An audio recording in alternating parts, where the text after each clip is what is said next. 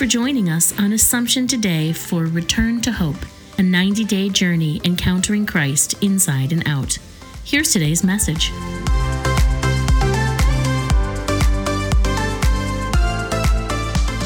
February the 27th. Our return to hope focuses on the tools we have been given to make it happen. As Lent began, we heard that we are called to prayer. Scripture told us how Adam and Eve conversed with God.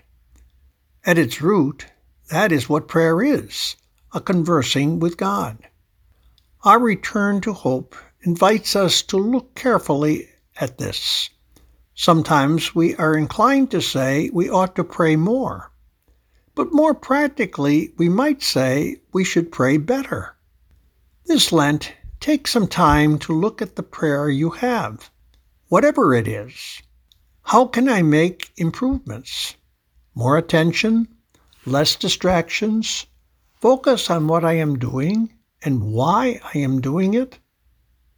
God is interested in quality, not quantity. A few minutes well spent can bring rewards we may never expect. Thanks for joining us today. Connect with us online at AssumptionSYR.org.